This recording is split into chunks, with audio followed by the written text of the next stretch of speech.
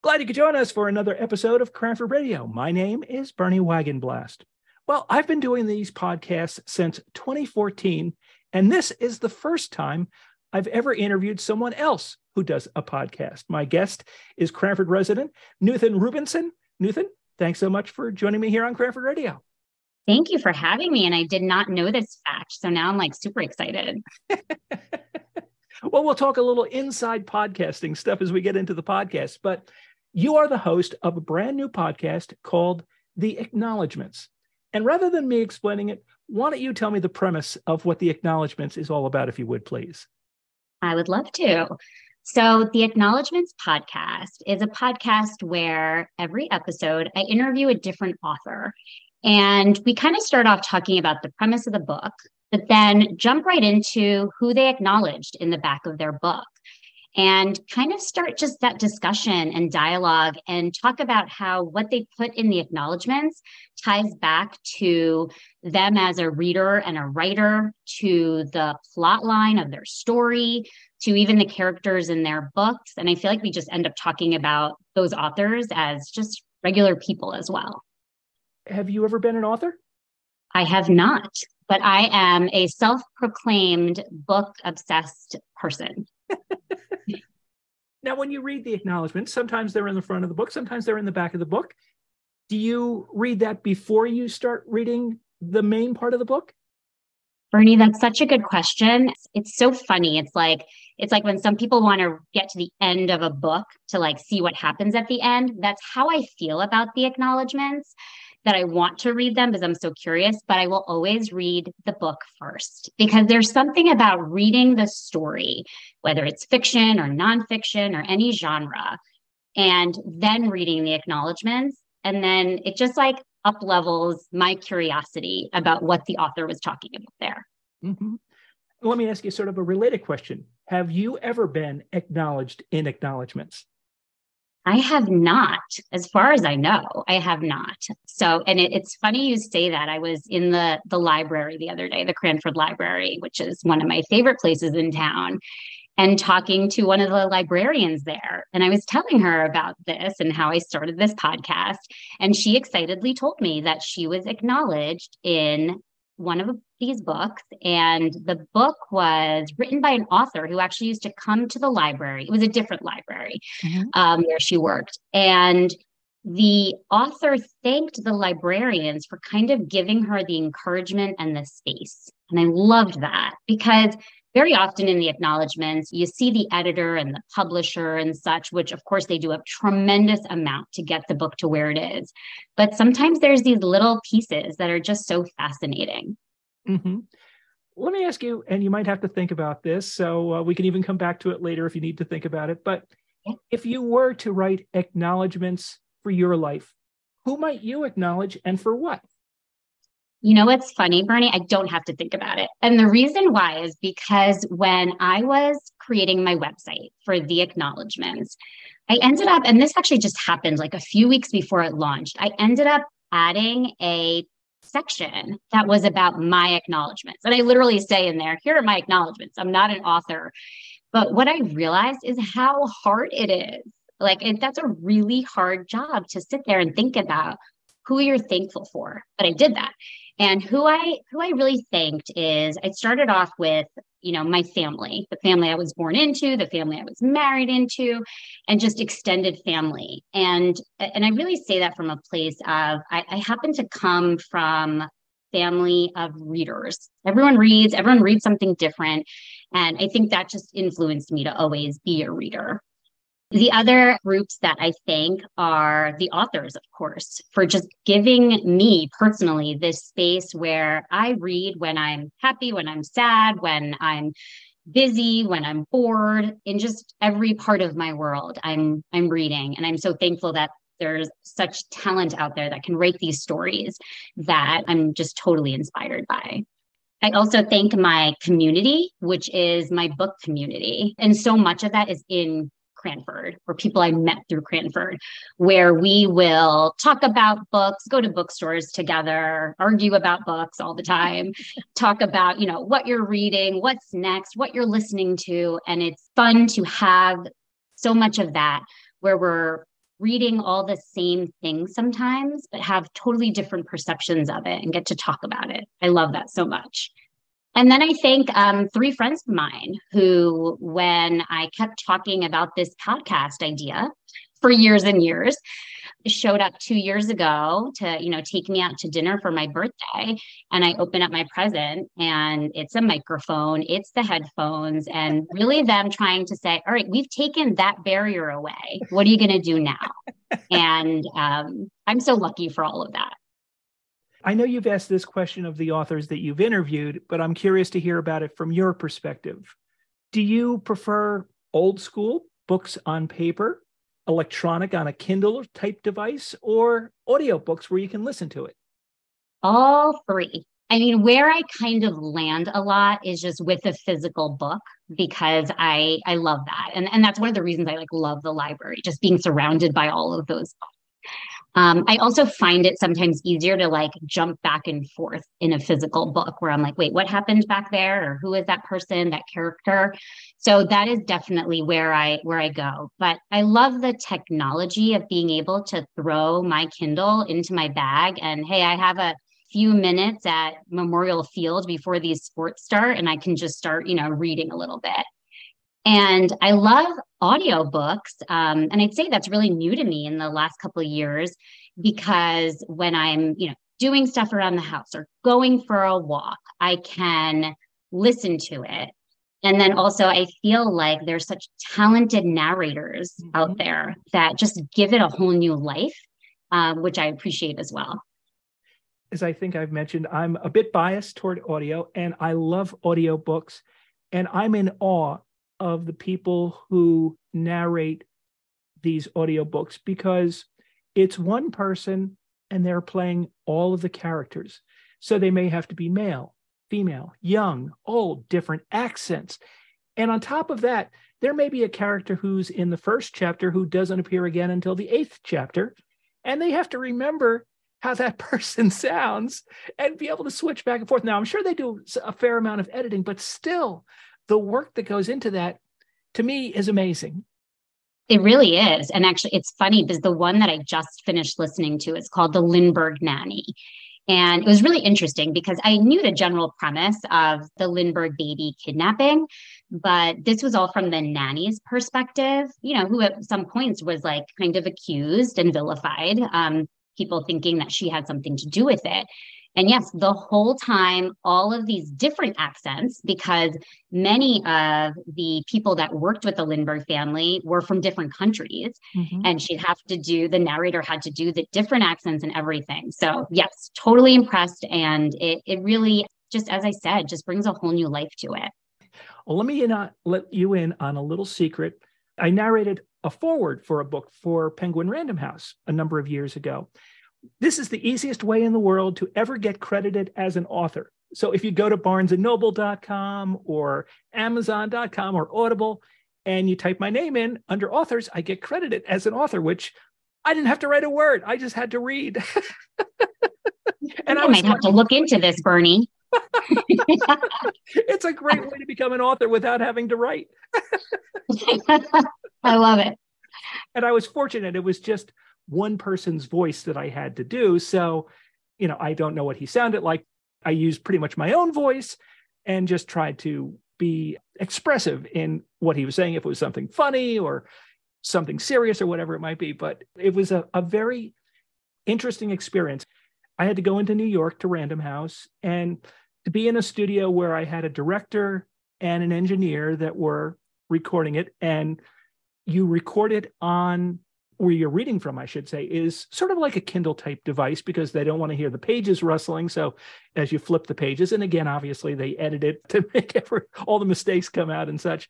But it was a very fascinating process to see how that all works.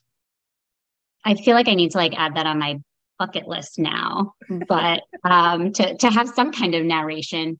But it's funny. I've actually been thinking about it a lot as I've, even been on social media and seen narrators coming through as their own personality in a way, mm-hmm. that people are following narrators now, that you'll listen to a book and love how it was narrated.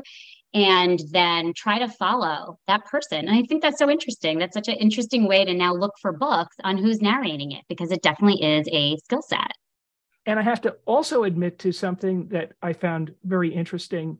The first person that you interviewed, I believe, was Robin Geigel, who I also had interviewed on Cranford Radio Podcast.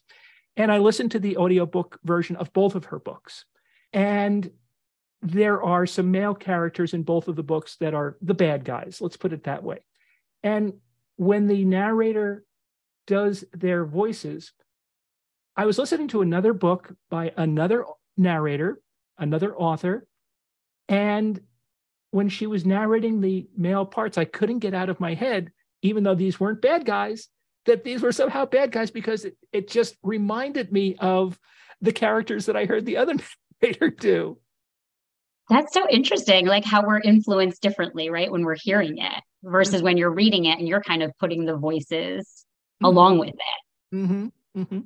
And in both cases, it was being done by a female narrator. So it was not necessarily authentically male, but there was sort of the same style that each one of them used when they were narrating male parts. And I just thought that was very interesting. Sure. Let me ask you now a little bit about podcasting. You've done released at least 2 episodes. You probably have more that are getting ready to be released. What's some of your biggest surprises that you found about podcasting? So, you know what, Bernie, I will tell you, this was an idea for years and years. But then, 2 years ago when I got the equipment, I was like, all right, let me go. The biggest surprise is how much you can do with it, because you can keep it small, right? There's I'm just going to interview a bunch of people and record it and throw it on somewhere. But it's so much bigger than that, in just thinking about the marketing aspect and social media and podcasting platforms, to thinking about what kind of equipment do you need. And that was really all the logistics. Then there was the piece about, wait, I need to talk to authors and how to find them and who I want to talk to, what questions I'm going to ask them. And that really was where my community came in. All 4 of the first interviews that you'll be hearing were all connected to me in some way. A friend saying, oh, I know this author, or taking me, in Robin's case, someone taking me to the book reading. And honestly, kind of being brave and coming out of my comfort zone and writing and emailing authors and saying, hey, this is what I'm doing. There's nothing you can listen to yet. And are you going to take this jump with me? And every single person has. And I just find that so amazing. And a lot of people, including Robin, came from it being like, I love acknowledgements too. I didn't know anyone else reads them. And being excited about that aspect of it. Because I do know there's tons of amazing book podcasts out there. And I'm hoping that this kind of spin on it will just be interesting to people, give them something else to look at, a different perspective. Let me also ask you about, in terms of podcasting, you do yours where there's also video recorded, so someone can watch it as well as just listen to it.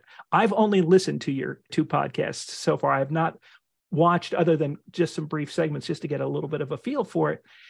Do you find that affects at all how the podcast runs, the fact that you're videotaping? And in particular, I know from doing just the audio, and this is, again, a little bit of a philosophy, because I've talked with other podcasters about this, I tend to be fairly conservative, I guess would be the word, in terms of my editing, where I will edit out a lot of the ums and the uhs and the knows and those types of things that we all do as we're trying to think about what we're going to say. And with video, that's not as easy to do, is it? Correct. Yeah.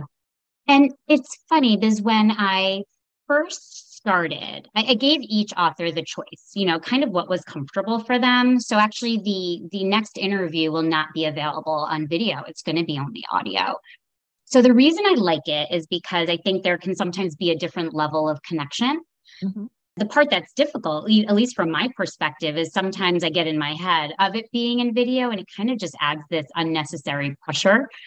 But yeah, it's that component of also the editing And what I realized quickly after I first started doing these interviews and then had to really look at that transcript and decide, how do we cut this down? I can't post something that's, an hour and a half. And listening to myself, or I think anyone listening to themselves, is really hard. That was a huge barrier for me. I'd start listening and like, oh, I cannot do this. I caught every single filler word. I was like, why do I say so much? And, we're so self-critical.